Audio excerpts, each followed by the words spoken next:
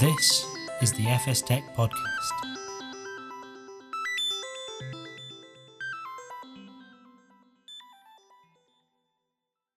Hello and welcome to this FStech podcast. I'm Jonathan Easton, editor of FStech, and joining me today to discuss the state of CX in financial services is David Porter, Managing Director of Financial Services at Omnichannel Customer Experience and Contact Center Solutions expert Genesys. The role of an FI's approach to customer experience, or CX, is something which should never be underestimated. With the wealth of options available to customers in 2023, whether they are consumers or enterprise, banks, insurers, and other financial institutions need to look for ways that they can stand out from the crowd. Genesys, our guest for today, has recently published its State of Customer Experience Europe report, which presents a fascinating and illuminating insight into this area and, to use its words, uncovers how rapidly shifting customer preferences and declining satisfaction with digital channels are creating mounting business risks for organizations worldwide. It lays out that while just under 2/3 of banking executives believe that continuous innovation is raising customer expectations, almost half said their bank is failing to keep pace. The report also finds that fragmented customer journeys are significantly impacting the overall banking experience, with only 26% of consumers saying they felt welcomed when opening an account, and only 23% saying their bank understands their financial needs and provides relevant, meaningful financial coaching. This is clearly a major issue for banks and other financial institutions, and joining me to discuss what these organizations can do to improve their approach to CX is David Porter, Managing Director of Financial Services at Genesys. Thanks for being here today, David. Thank you, Jonathan. So I touched on some in the introduction, but what are some common pain points that customers face when interacting with financial services that you guys have identified? Oh, sure. Well, first, thank you for having me on the podcast, Jonathan. And firstly, just a word about Genesys. So Genesys is a West Coast-based technology company. We've been in business for 30 plus years. Our largest single industry vertical is banking. So I'm here to talk about that today. And my personal background is all banking, like JP Morgan Chase, American Express, Lloyds. It's all I've ever done. In terms of what we deliver, like what do we do? So Genesys supplies much of the client connectivity technology to banks all around the world. So whether it's voice, text, email, messaging, etc., that's what we do. Now, in terms of pain points, well, let me first start with awesome progress. Like in the last 10 years, so I'm going to start with the positives. Banking has come an awful long way in terms of how you can bank remotely, simply, easily, safely. And my acid test to that is always like the pandemic. Like, how did the pandemic impact our day-to-day financial lives? Well, for most of us, not very much, right? And if you think of how you bank today, did you check your bank account today or over the weekend? Did you transfer money from one account to another? Did you transfer money to a friend or a family member? Did you pay some bills online? Did you pay some bills with your app? These are all kind of fast, fabulous experiences. So banking's come a long way, and these things you couldn't do 10 years ago. So awesome progress. But in terms of pain points, there are some things that we could do better at as an industry. And actually, you mentioned one of them in your intro, which is account opening. Now, account opening is actually pretty good for simple products, like on your bank site, or you're on some travel site, you see an ad, get your American Express credit card, get some other credit card from somebody else, click on the app, get 100,000 points, open the account, and 3 days later, it shows up in the mail. It's simple, it's easy. Simple product, simple process works well. Complex products, opening the account for a mortgage, that's quite hard. A brokerage account, retirement, these things are actually quite difficult. And I can recall just advice from somebody out of industry, from the Ritz-Carlton, a chief operating officer there, saying, hey, look, I mean, when you have complex things to take care of for clients, people judge the quality of the institution by the first person that you come into contact with to actually do something.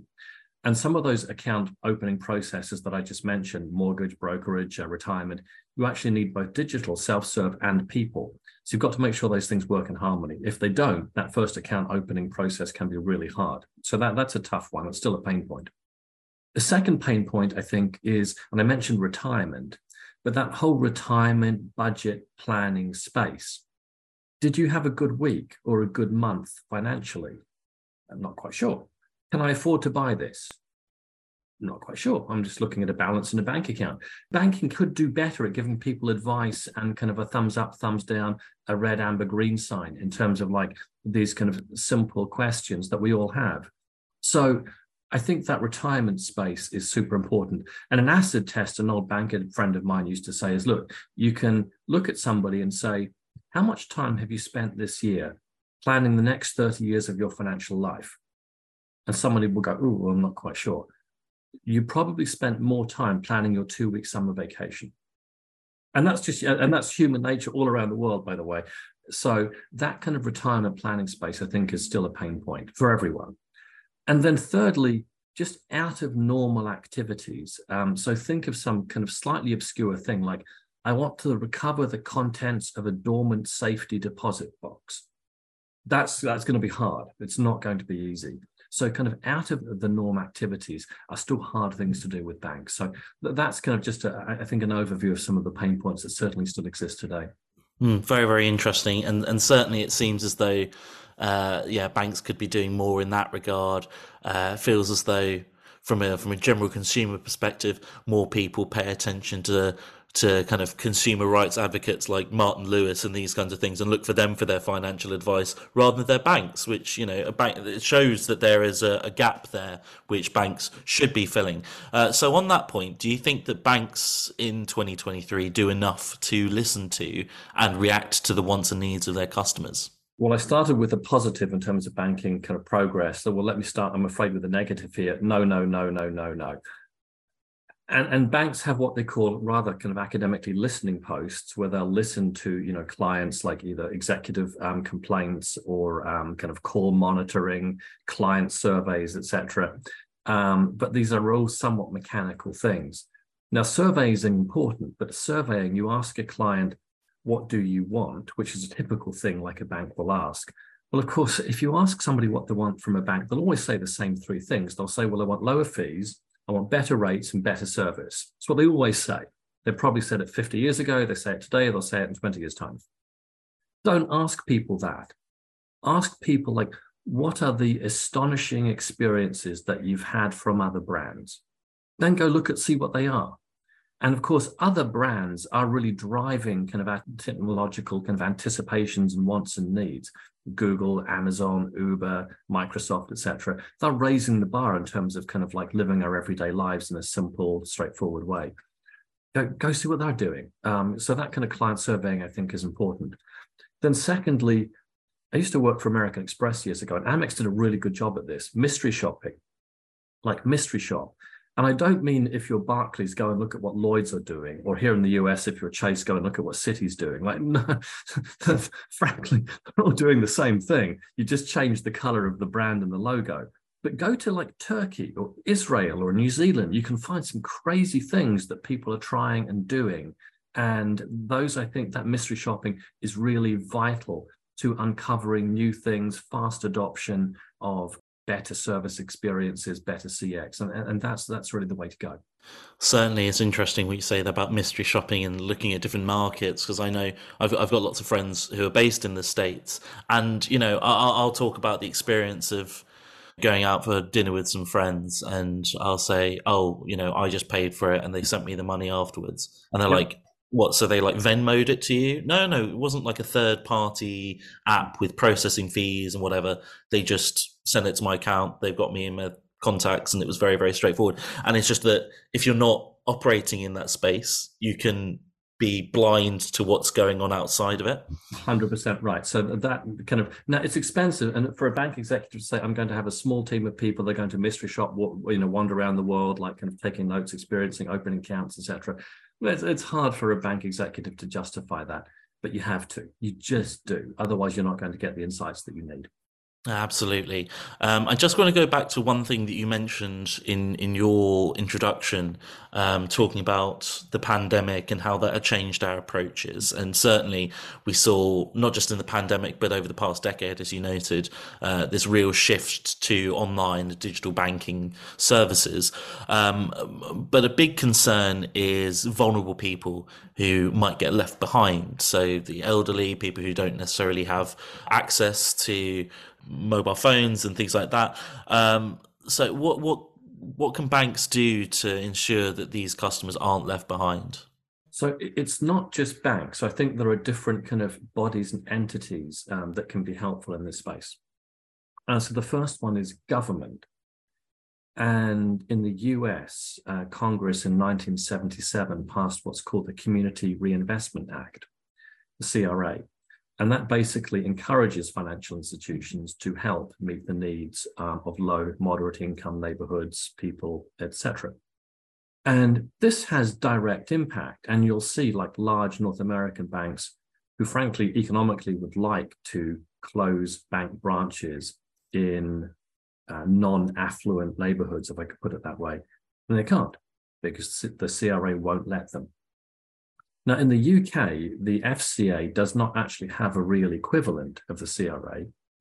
And there have been various attempts over the years to look at it. And I would say from the first point would be, maybe that's something else that, the right person should bring to the table and have another look at, in that there are some decent qualities and guardrails within the CRA that I think could be equally applicable in other markets. The kind of second, it's less kind of an entity, it's more kind of a thing that's emerging, is in the fintech space. So fintechs have been really aggressive, particularly in the credit space, about going after kind of like non-traditional audiences.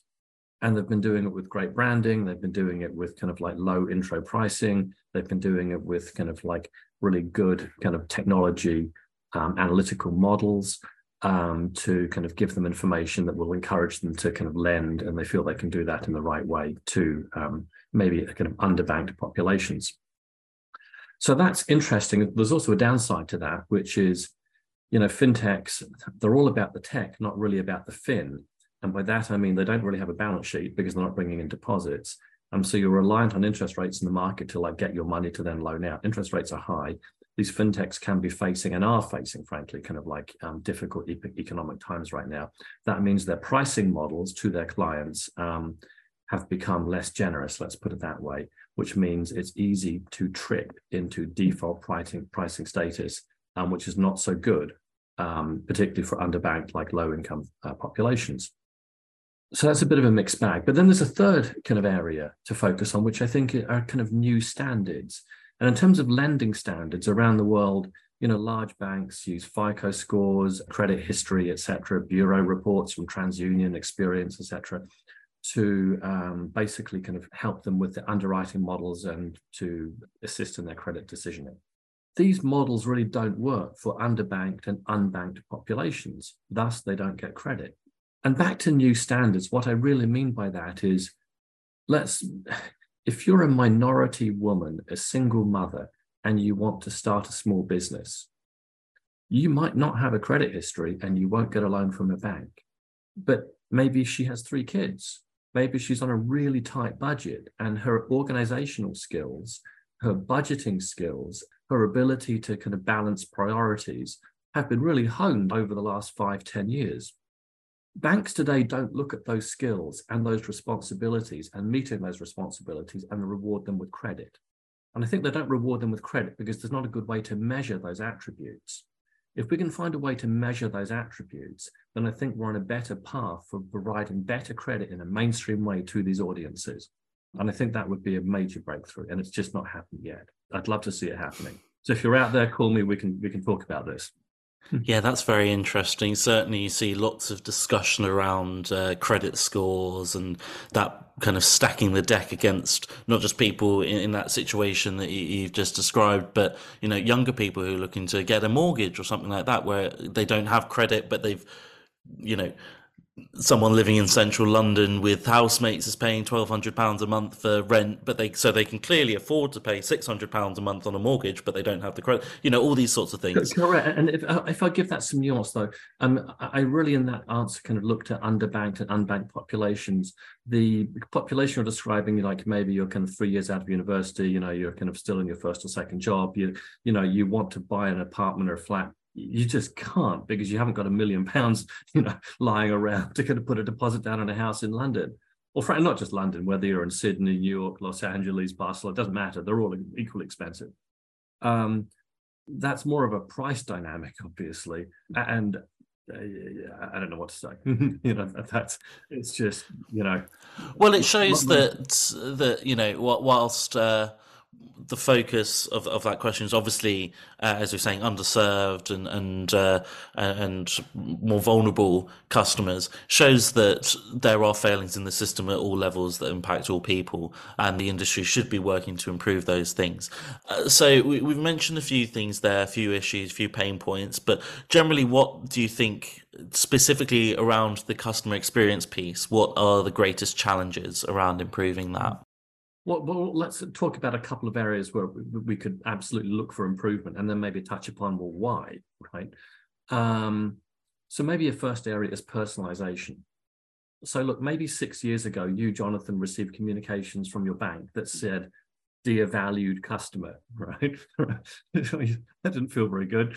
And today, it's you get a letter from the bank or an email that says, "Dear Jonathan." You're like, well, that's polite, right? It's nice, but it's not really personalized. And by that, I mean personalization, like a Dear Jonathan or a Dear David, or like having my address right when you're going to send me something. It seems necessary, but it's not really personalization.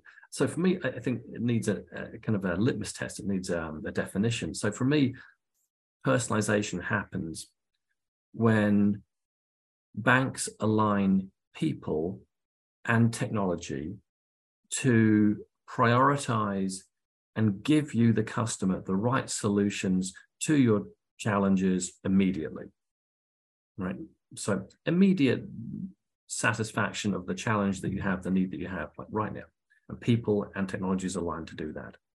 And by the way, with new technology, which we could maybe talk about, anticipating what it is that you might want tomorrow or the challenge that you might have next week, technologies are getting good enough to be able to do that. So I think that's kind of personalization that people are looking for. And I think that's probably one of the next steps in kind of CX and breakthrough in banking, anticipating needs, wants, and having the right kind of alignment of product, people, resource, and technology to fix those issues. Now, that's getting slightly kind of ahead of ourselves, though. But here's kind of a more normal kind of CX challenge, which is if you're a bank, you might say, look, when people call us, we have what's called a first call resolution rate of 90%. That means for 90% of the time when somebody calls us, we deal with that issue on the phone straight away, 90% of the time. We feel awesome about that. It's a really good metric. And we just got the best website award in kind of like, European banking, UK banking. We feel awesome. Oh, and our top digital app, monthly just gave us the best kind of app in banking award for 2023. So we feel great. And you should feel great, except here's how kind of the standard banking flow works, right? You try and do something on your app, it doesn't work. It's a pain. You crack open your laptop, go online, and then you try and do what you want to do. That doesn't work. Then finally you call, right? Banks don't do a good job joining together those channels so that they can see, hey, there's clearly an issue here. And in that journey where you finally had to get to call us, and nobody wakes up in the morning saying, I'm calling my bank today, it's going to be awesome, right? Banks don't do a good joining those channels together. So I think that's kind of a standard kind of CX challenge that needs to get solved. So back to your point, well, why aren't these things being solved for? Well, I think in the first case, think about what banks do. And the primary thing a bank does, the kind of primary kind of intellectual capital it brings to the table is risk management and risk assessment, right? Pricing deposits, loaning money to the right people, choosing investment vehicles. It's all about risk. And it takes time to change and do things right. And, let's fail fast and learn and move forward. That doesn't really work in banking. Do you want to be the victim of a banking failing fast with your money, learning and then getting a new technology right. No, that's the last thing I want. And by the way, regulators won't let you do that. So it just takes time. So that kind of risk factor is super important. Then history is important. Like many banks are built on kind of legacy acquisitions and mergers and acquisitions all coming together. And kind of banks tend to kind of, when they take one another over, they turn off the technology of like the existing bank, but then they need to keep some things alive. Then they plug things together and they kind of do it quickly. And then 6 years later, you're still running on that kind of band-aided together solution, and nobody wants to fix it. And that's a problem in terms of bringing better technology, better CX to the table. Banks also run on different systems. So you can have the same bank that has a different core production system for banking, for credit card, for a mortgage, for investments. So when you try and change the address you've just moved, and you have to call and you call the number on the back of your credit card, and then they change your address on your credit card, then say, sorry, Jonathan, now we need to transfer you to another part of the bank to change the address on your brokerage account. It's not because they want to do that, right? They don't want to deliberately give you a kind of a subpar experience. Just the core systems that are kind of different, and to make them talk to each other is hard. So that address change is a bit of an acid test of like kind of core production systems being difficult to change. Also, I mentioned regulation. You have every bank has what they'll call, they have a finite number of technology hours to do cool things in a year. A good chunk of those technology hours get devoted to what they call non-discretionary activities. And non-discretionary is the regulator, the FCA or the SEC told you had to do it. And if you don't do it, you'll be out of business. So a good chunk, and by good chunk, I mean 70, 80, 90% of technology hours at a bank go to that. Not the discretionary items, which are the fun, nice, cool, new CX things. That's kind of like some of the reason why as well. And then finally, I mentioned kind of expectations. I said consumer expectations are being driven by cool kind of like experiences from elsewhere, from like an Uber, from an Apple. Well, they're not banks. So they don't have all the regulatory overlay that a bank has. So that kind of gives some more flavor as to why it just takes time. Like banks want to do a better job. It's just, those are a whole bunch of things you need to navigate. It's interesting there you cited a couple of companies outside of the typical finance space which have innovated, disrupted. But have you got any particular examples of financial institutions that have implemented innovative strategies to enhance customer experience? And if not specifically them, what do you think financial institutions can learn from these companies not typically associated with the space that are disrupting it? Oh, sure. So think of something that's now kind of like mundane for us, which is remote check deposit, right? So, you take a picture of, a paper check, and you snap it into your app, click go, and, it processes your check, right? A very mundane, like we do that. Just to interject for the younger listeners, a check is a thing that you write on a piece of paper, and that you give that to somebody, and that is money. And then they write a bit of a caption code along the bottom. Right. But you might say, well, where did that technology come from? So there's a company in the US. It's called USAA, and USAA is the financial kind of body set up to look after servicemen and women in the Army, Air Force, Navy, all around the world. So, of course, if you're a sailor and you're off in Okinawa and you want to deposit a check that your grandmother just sent you for your birthday, USAA came up with this technology to basically do the remote check capture deposit. It was like 15 years ago. And that is what then kind of led to the technology that every other bank all around the world then licensed to do that. That's really, but it's kind of cool, right? But that was the core need. It was that, back to like mystery shopping and surveying your clients. That was the core need. Millions and millions of serving people all around the world in the US Armed Forces, needing to cash the checks that their grandmothers had sent them, and the technology need to kind of came up with a solution. So there are things out there like that, and it is kind of continuous. And you see new examples right now, like person-to-person payments, particularly in kind of sub-Saharan Africa, where the banking system, is more remote, and people need to kind of like do things, but technology is literally in their hands. That's getting quite interesting. Some of those technologies don't yet pass scrutiny by regulators in the US or the UK or the EMEA, but they'll get there. Yeah, one example I think of in this of financial institutions learning from outside their typical world. I know it's something which had been worked on and developed for decades, as the whole contactless payments thing. But I always think about it. It was 2003 when the London Underground implemented the Oyster card, Yeah. and then it was about, I think it was 2007 or something around then, when the first contactless cards were issued by Barclays. And you can see, whilst I don't have, a paper trail of Barclays looking at TFL and being like, oh, let's do that, you can see the lineage of people being regular, or people being accustomed to doing things in a certain way, and then financial institutions reacting to that and implementing it in how they do, how you do finance. So that's an interesting similarity there, which is something which is an example of other ways that banks can and financial institutions can look outside just the specific space. We're running out of time here, so I just want to ask you one last question. There's so many questions we could go into, so many topics we could go into in terms of technologies that are being implemented, AI, automation, all those kinds of blockchain, all those kinds of buzzwords. But what are the emerging trends and technologies that you're seeing as having the potential to reshape customer experience in finance? Sure. So firstly, AI, machine learning, analytics, data science have overpromised and underdelivered in banking for the last 6 years. And unless you work in those specific areas, there's not a single bank around the world that would disagree. That's where we are. But we may actually be at this inflection point. And the inflection point, we call them large language models and generative AI, but let's just call, let's go with the brand name ChatGPT.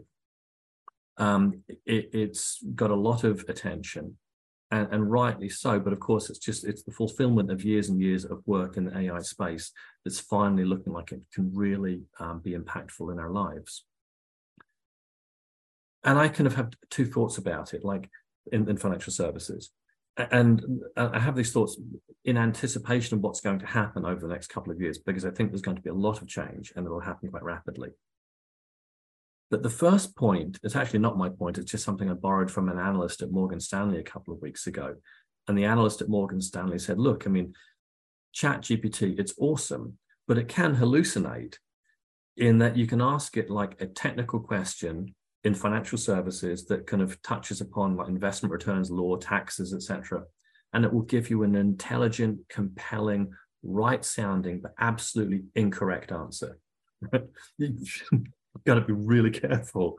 Well, it's interesting because I saw a similar thing, not just specifically in financial services, but because of how these AIs function. There was one, I saw an example of, I don't think it was ChatGPT, I think it was the Google equivalent, where it asked, the question was simple: how many times does the letter N appear in the word mayonnaise? And writing it out, MAYONNAISE, you'd think 2 times, that's pretty straightforward. But the bot said 4 times, because then it takes one N as one capture, the 2 N's together as another capture, and it just operates in a very different way. And it was very interesting to see these things which seem very basic to us, but like you're saying, these bots are programmed in such a way that the simple stuff can be the hardest. Correct. But of course they'll get trained. And again, to age myself, but you may remember like Gary Kasparov playing a chess player, playing, the IBM kind of like Deep Blue, like many years ago, and finally the machine beat him. And now chess machines are awesome. Unless you're a grandmaster, it's nearly impossible to beat these things. So the technology will evolve and quickly, and it won't take 20 years. So they will get much better. But the big thing with the chess machine now is the next step that people are looking at isn't whether the chess machine can play chess well, it's whether the chess machine knows it's playing chess. Correct, which is the worrying part. And that's when you get into kind of like Schwarzenegger and T2 kind of ideas around kind of like, geez, do we really understand all the things that are kind of at play here? And I think the answer is no. And I think engineers and kind of computer scientists will be the first to say, hey, we're going to keep doing what we do, which is advancing this technology, but we need help from elsewhere, whether it's, theological, philosophical, kind of regulatory, to like help have the right standards in place. And to that point, I had somebody that works for me on Friday kind of pulled it. I asked, like, hey, can we get a report on like collections and back office call center? And he just typed it into ChatGPT. 2 minutes later, sent me this report. And I'm like, oh my God, it's awesome. I've got like kind of 5 pages of like incredible taxonomy insight. And in banking, it's interesting because banking traditionally, you recruit people from out of university, they're called analysts, then they become associates, then they become there's like a career path. And it was kind of like, and producing this report is something you'd normally get an analyst to do. And you're like, don't need analysts. That's what you said. This machine can do it in 2 seconds, a better job than somebody would take a week to produce. So that's, for me, it was like, wow, astounding and worrying at the same time. Yeah. So you that's one element, and your broad sentiment towards AI is that it's under-delivered. But what about, are there any technologies which you're seeing which you do seeing genuinely having this positive impact on the customer experience? Yeah, I think back to, we touched upon underwriting and risk. I think there's going to be better use of technology in that space kind of come, and there is already. We at Genesys use kind of AI to help us with like predictive engagement, which is basically somebody's calling us and we can say, hey, we think this is why they're calling us, right? Jonathan, are you calling us because your credit card got declined yesterday? Oh, yes. Would you like a new credit card? And actually, we don't need a person to do that. A bot can do that. So that's actually kind of interesting and very cool. If you actually need a live person, we use what we call predictive routing to say, Jonathan, we think you would be best connected with Susan because her profile matches yours. She's got expertise in the area that we think you're calling us about. So we actually real time are using some pretty cool technologies already to help in that banking journey. And of course, our technology is feeding banks all around the world. So you're probably experiencing it already. Yeah, so sorts of things that you use without realizing, and that's kind of what you want from a customer experience point of view. You don't want people seeing the nuts and bolts. You just want them experiencing the product and engaging with it. And ultimately, it's like financial services. It's kind of the opposite of social media and everything. When all these apps are like engagement, how much time you spend on these things. You want ideally someone spending as little time as they need to on your banking app to do exactly what they need to do, and then they can get on with their lives rather than having to scroll through menus and go through esoteric options and precisely. I think the simplicity and kind of design so the UI and the CX kind of all working together, all of these things, and banking has hired awesome designers from outside of industry to make things simpler, better. This is where the fintechs do a great job too, kind of advancing kind of the cause. So yeah, there's so much more to come. And the things, as I said earlier, are much better than they used to be. Yes, well, hopefully we can carry that positive momentum through into the next few years. Well, unfortunately, whilst we could carry on talking about this for hours, that's all we have time for today. So thank you so much to my guest, David Porter, Managing Director of Financial Services at Genesys, and to you for listening. To find out more about Genesys and their work and customer experience, you can head to genesys.com. That's Genesys with a Y at the end, not as in the band or the Bible. So for FStech, I'm Jonathan Easton, editor of FStech. Goodbye. Thanks, Jonathan. Thank you for listening to the FStech podcast.